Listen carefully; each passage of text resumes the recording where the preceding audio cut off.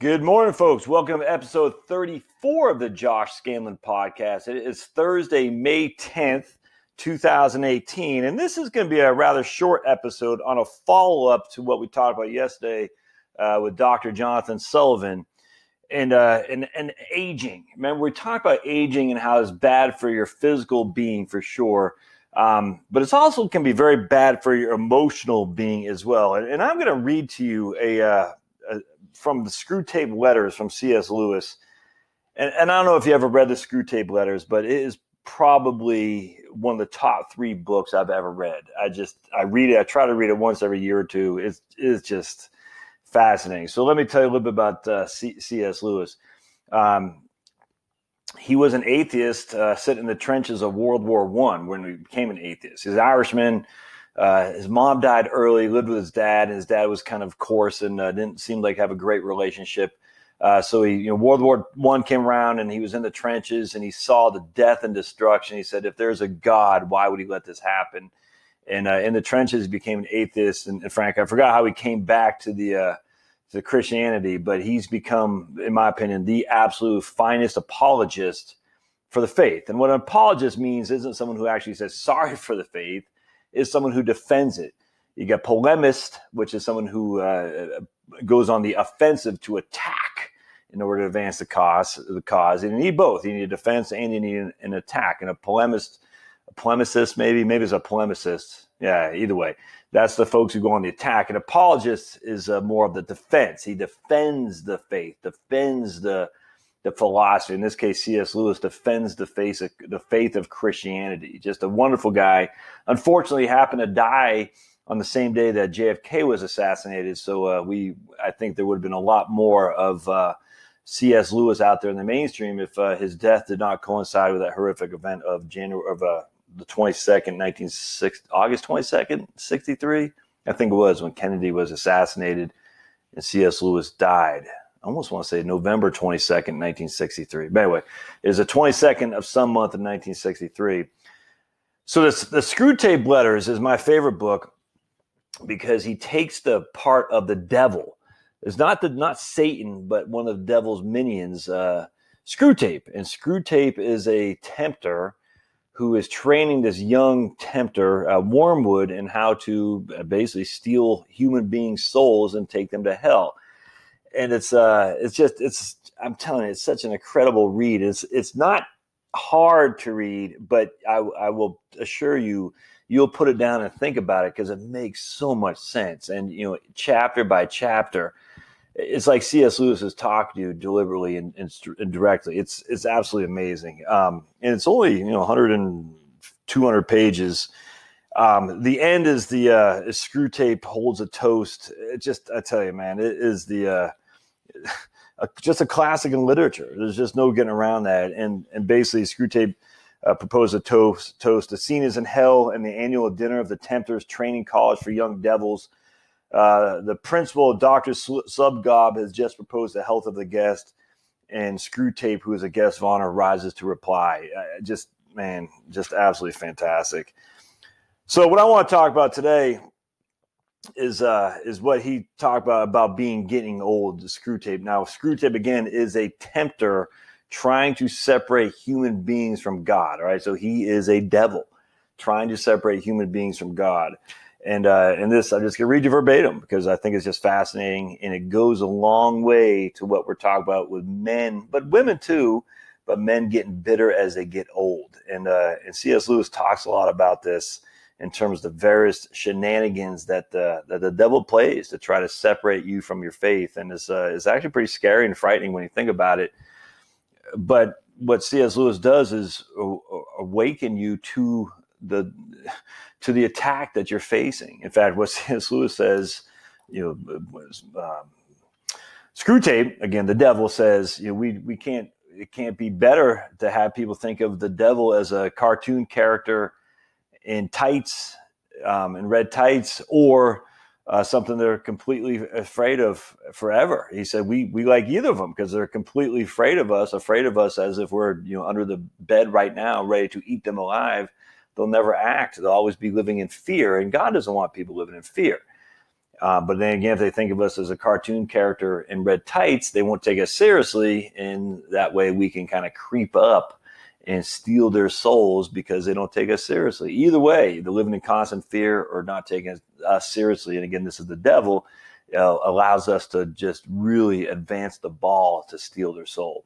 So I'm just going to read you this chapter 28, and think about it in context of the conversation I had yesterday with Dr. Sullivan, about aging and how crippling it can be for your physical capacity, and how on top of that it can be for your mental capacity as well, where bitterness overtakes you.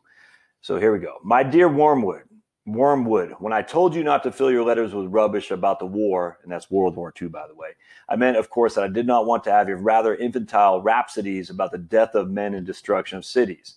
Insofar as the war really concerns the spiritual state of the patient, I naturally want full reports. And on this aspect, you seem singularly obtuse.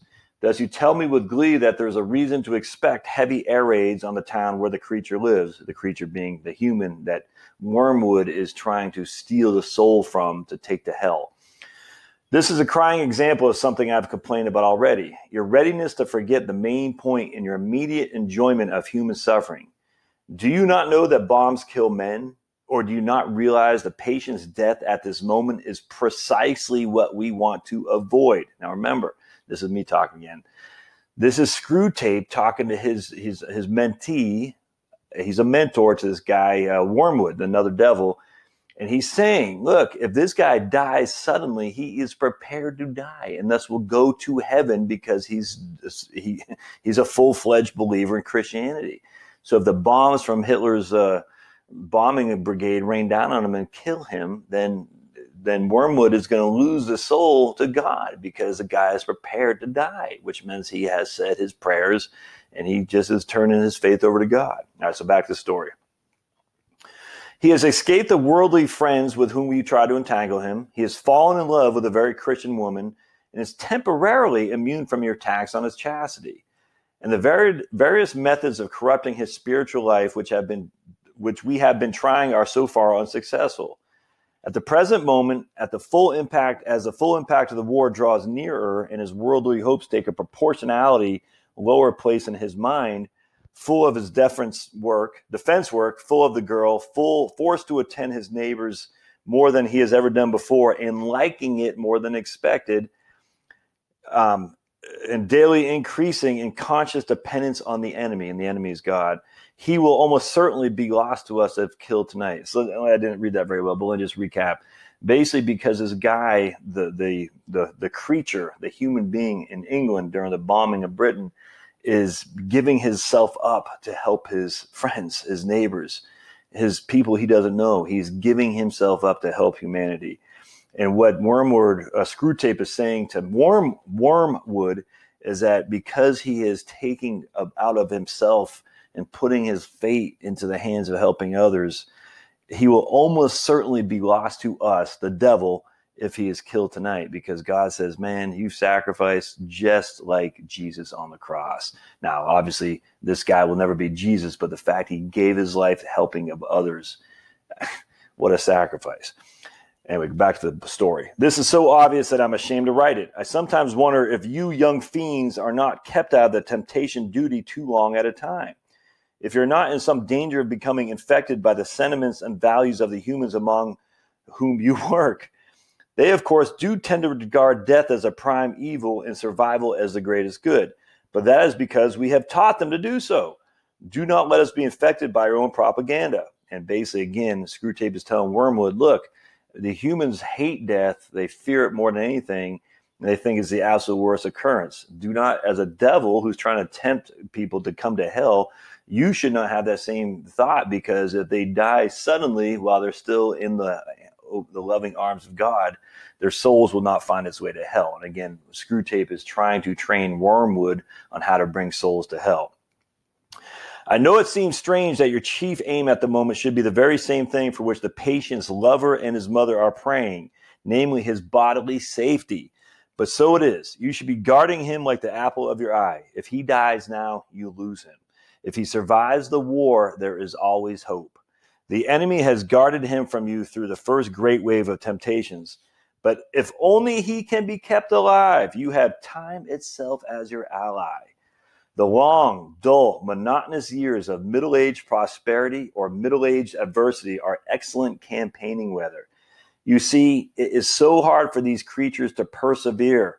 The routine of adversity, the gradual decay of youthful loves and youthful hopes, the quiet despair, hardly ever felt as pain, though, of ever overcoming the chronic temptations which we have again and again defeated them, the drabness which we create in their lives, and the inarticulate resentment with which we teach them to respond to it.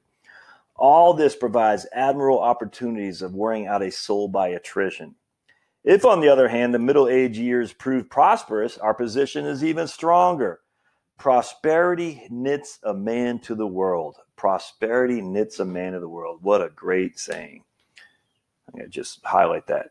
He feels that he is finding his place in it, while really he is finding his place in him. His increasing reputation, his widening circles of acquaintance, his sense of importance, the growing pressure of absorbing an agreeable work, build up in him a sense of being really at home in earth, which is just what we want. You will notice that the young are generally less unwilling to die than the middle-aged and old.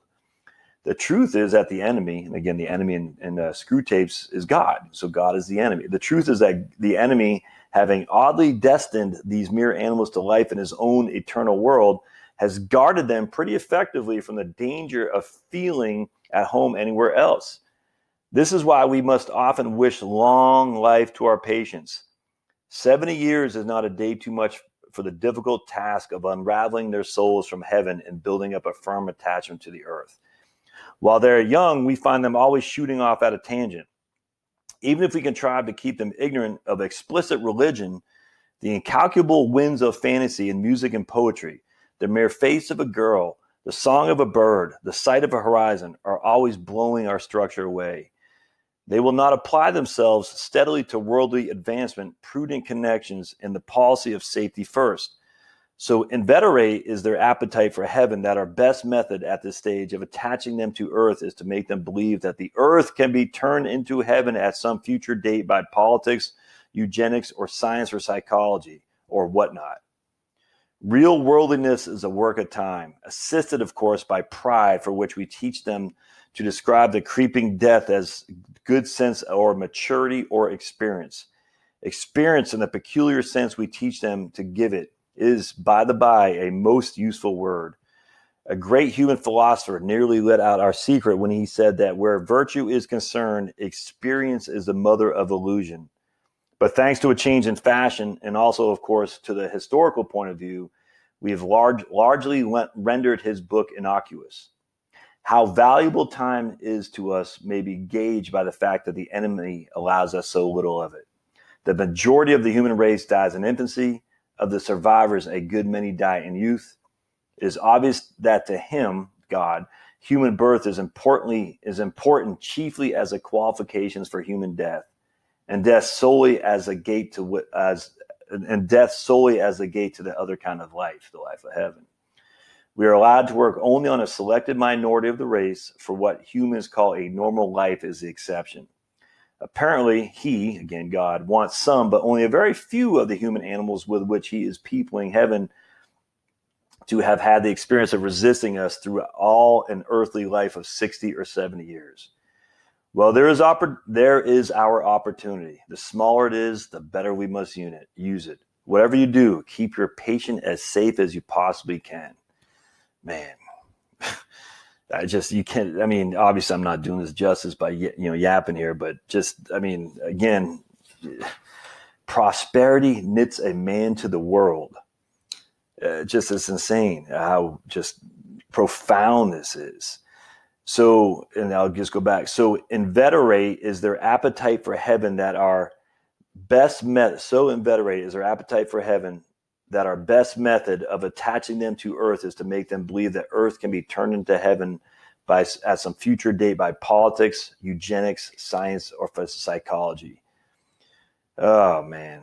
And so the whole point about this is another reason And this just speaks exactly to what I was saying about men. And again, women do it too, but I just seen it more in men, because women seem to have that ability to define themselves through their children and grandchildren, not live it vicariously necessarily, but more the sacrifice needed to take care of their kids and grandkids. And men still have that sacrifice, that need to feel wanted and needed, financial matters and worldly matters as they get older. And as those worldly matters and concerns dissipate, they have to turn their attention to other things. And if the other things aren't around, it's just bitterness that's going to take over them. And that's exactly what the devil is trying to accomplish. That's exactly it. Screw Tape, again, via C.S. Lewis. And I will never be able to prove this, but I think it's absolutely God's word to C.S. Lewis's writing, that he says the older you get, the more likely you are to be tempted to turn away from God. Perseverance is the hardest thing ever. Prosperity, and C.S. Lewis says it right there, prosperity is the best thing for them. And we call it affluenza in apologist ways for Christianity. You have affluenza. They're so rich, you think you've done something to deserve it. Well, it's just a matter of luck. Well, why should you deserve it? And all this wealth that we have here in the United States over some kid in Sri Lanka. There's no reason for that. It's just pure luck that you were born in the West in a capitalist society. That's just fate, man. It has nothing to do with you as Josh Scanlon. It's just the fact that I was born here, and the guy in Sri Lanka was born there. It's amazing. And so affluenza is, and then C.S. Lewis talks about it. You start getting attached to this world, saying, I like it here. I like it here. I kind of want to stay here. And this is just, this time that we have on earth is a speck in the overall scheme of things, a speck in the overall history, a speck in the non-ending time continuum, which will never, ever stop. It's just a speck. It means nothing in the overall scheme of things. Eternity, you can't even fathom it, which is why C.S. Lewis, on other parts of his book, tells,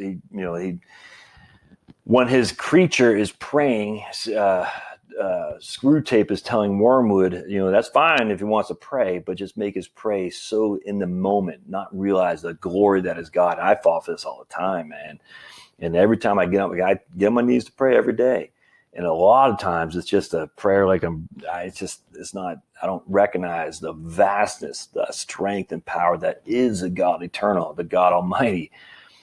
And C.S. Lewis tells us via Screw Tape, when we don't say prayers recognizing the vast that God is, we box him up. And when we box him up, that is another win for the enemy, because we can kind of take God and put him where we want. And if God truly created the world and the universe and all of its beings, we can't fathom it. It's amazing.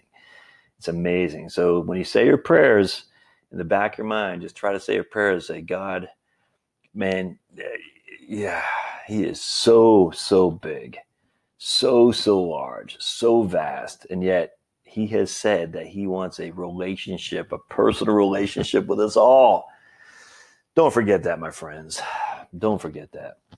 All right, so let's end this. I think it's great. Again, C.S. Lewis, I'll put a link in the show notes to Screw Tape Letters. It's just, fundamentally, just a must read. All right, so we're going to end for the song, a good song actually would fit in perfectly with this, from Christian Stanfill, from the Passion White Flag album. Off the top of my head, I can't remember the song, but man, it's just a great song. First couple times I heard it, couldn't help but crying, not like bawling like a baby, but just it brings tears to your eyes, because the singing and the music and just the joy of how much God loves you, Christian talks about. It's just wonderful. It's happy. It's just great. It's a glorious song. And it's funny because looking back, Screw Tape, again, the devil in C.S. Lewis's tale, Screw Tape Letters says he hates music and silence. He hates them both. Silence allows God to speak to you, which is why, isn't it ironic that the more machines and distractions we have, the more it seems people are depressed. And then music, of course, I've never understood Christians who ban music, but music is of God. My goodness, it hits you in your heart. Nothing hard. If music was evil, then why would it hit your soul as beauty incarnate? It's just wonderful. Now, there's horrible music too. I'll leave that to the eye of the beholder. But Screwtape says, we love noise. And so in hell, and I just think about this all the time. Have you ever heard like a fire alarm just going off, like in your corporate office, they have a fire alarm, you got to run down the stairs. Just think that noise going on for eternity. You can't think, you can't escape it. You can't hear hardly anything else. If anything else, that for me is hell, man. Just that constant, incessant noise that I can't escape from. So I'll play this song by Christian. This is where you can hear, I'm printing something off, sorry guys, what's a beauty of music in all his glory. And I think you'll enjoy it a lot. All right. Well, don't forget to subscribe to the Josh Scanlon podcast. Don't forget to go to heritagewealthplanning.com. It's my website, heritagewealthplanning.com. If you go to YouTube, Heritage Wealth Planning on YouTube, you'll see my YouTube videos. And we'll see you next time on the Heritage or the Josh Scanlon podcast. Thanks, guys.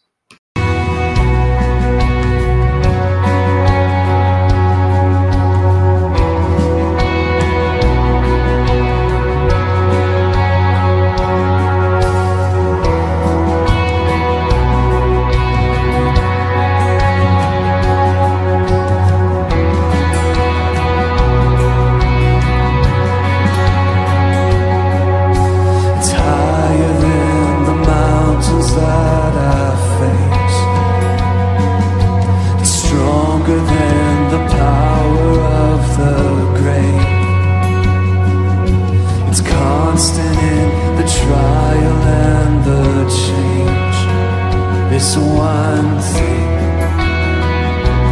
remains. This one thing remains. Your love never fails and never gives up, never runs out on me. Your love never fails and never gives up, never runs out on me. Your love never fails and never gives up, never runs out on me. Your love,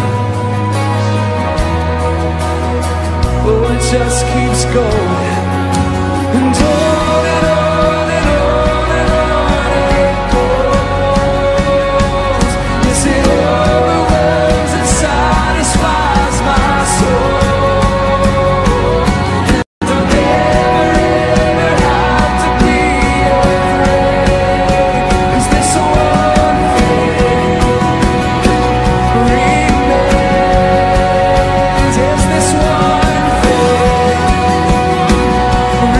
Remains.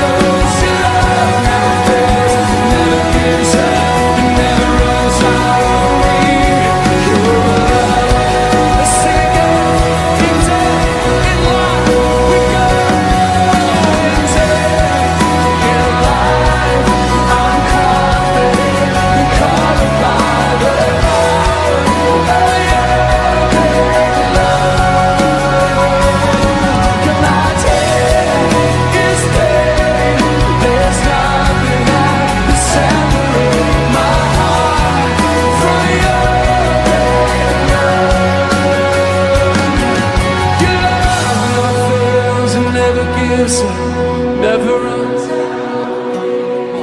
Your love never fails, never runs out. And your love never fails, never gives up, never runs out on me. Your love, your love. Where would I be without your love?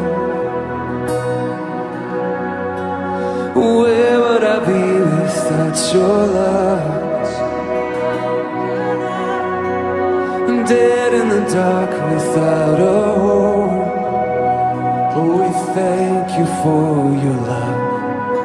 We praise you for your love. We thank you for your love.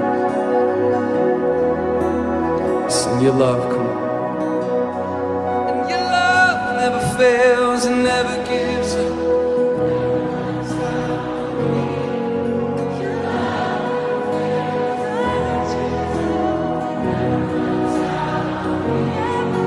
Your love never fails and never gives up. It never runs out on me. Your love,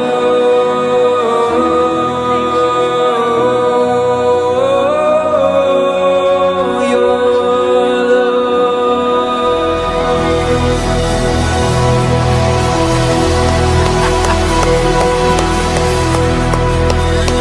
Come on, Passion 2015, Houston, where are you at?